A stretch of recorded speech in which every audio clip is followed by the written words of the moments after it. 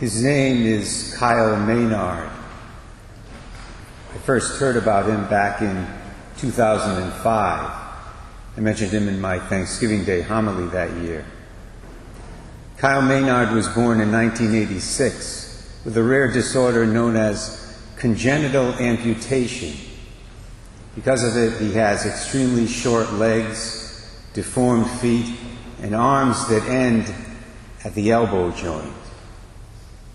But Kyle Maynard is happy, and he's thankful.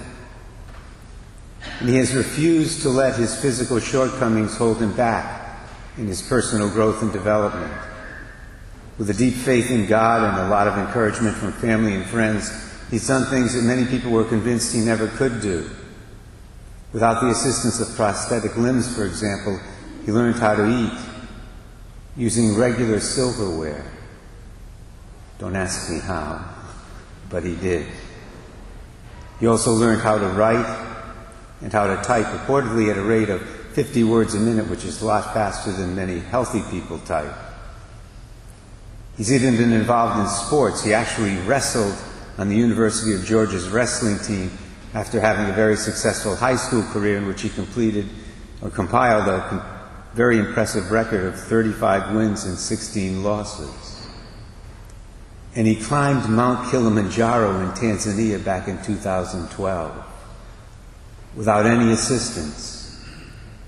He climbed, or maybe I should say crawled, all 19,340 feet to the top of the mountain in 10 days. Later on that year, he was awarded an ESPY for being the best male athlete with a disability. I saw Kyle Maynard interviewed in 2005 on the 700 Club television program. During that interview, he made a lot of noteworthy statements, but one of the most important was that he refuses to focus on what he doesn't have in this life. Rather, he makes the conscious choice every day to focus on what he does have, on the abilities, on the talents, on the gifts he does possess. So instead of becoming depressed because he doesn't have two normal legs and two complete arms, which is what a lot of people would do in his situation, he chooses to focus on his faith and on the ability and opportunity he has to help other people deal with the trials they're currently facing in their lives. His message to them is, with the help of God and others, I've overcome many of the obstacles that were placed in my path because of congenital amputation. You can do the same thing in your life with respect to the obstacles you're currently dealing with. Focus on what you have, not on what you don't have. Those who are truly grateful, like Kyle Maynard, do that. They focus on what they possess, not on what they lack.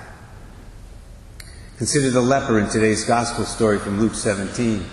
On the day he was healed by Jesus, there were many things that that man did not have. That should be obvious. He didn't have a nice home to go back to. Because he was a leper, he'd been living in isolation, probably with other lepers, perhaps for many years. He certainly didn't have a job. And he probably didn't have many friends. At least he didn't have many friends among the Jews, since he was a Samaritan. But once he was healed, it's very clear he wasn't focused on any of those things. His focus was on what he did have at that moment: faith in Jesus and restored physical health. And he was grateful. Focus on what you have, not on what you don't have. Now, some of you might be saying to yourselves, well, that sounds pretty easy, Father Ray. No, it's not. It's not easy at all, which is precisely why I bring it up in this homily. In fact, we are currently living in a culture right now, a consumer culture, where we are being programmed, all of us, subtly taught every single day to focus on what we lack, on what we don't possess. And that's very easy to illustrate. I asked you this morning, how many advertisements are you exposed to during the average day? On television, on the radio, in magazines, on the internet? Lots of them, right? Too many, for sure.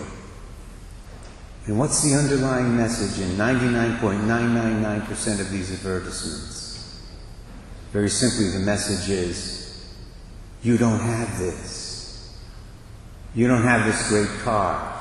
You don't have this camera. You don't have this toy. You don't have this video game. You don't have this super duper laundry detergent. But you should. And how about the hedonistic messages, the materialistic messages that come to us constantly, especially through the media? You don't have the perfect boyfriend or girlfriend or spouse. You don't have the perfect body like those athletes and Hollywood models. You don't have as much money as Elon Musk and Bill Gates. You don't have, you don't have, you don't have. No wonder so many people are depressed and dissatisfied these days, even though they have so much. They're programmed to be that way. Or perhaps I should say they have allowed themselves to be programmed in that way. This, incidentally, is one of the reasons why suffering is not the worst thing in the world. Admittedly, nobody likes to suffer. We'd much rather prosper and have it easy. That's human nature. But if we reflect on the experience of suffering for a moment, we'll realize that it often has a positive effect in our lives. Specifically, it deprograms us. That is to say, it stops us from focusing on what we don't have and gets us to zero in for a change on what we do have. Think of Kyle Maynard. His suffering has certainly had that effect on him. Think, too, of some of the victims of natural disasters like Hurricane Ian. They illustrate the point beautifully.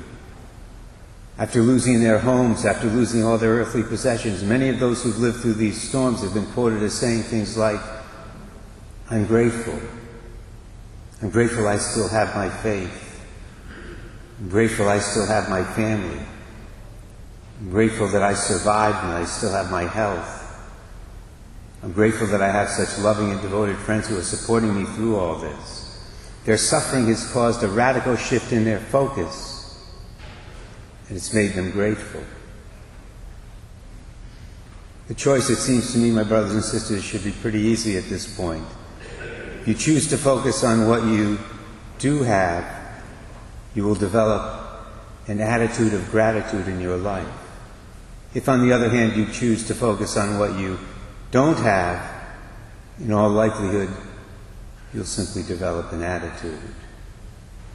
Dear Lord, help us, as you have helped Kyle Maynard, to have the right focus in our lives.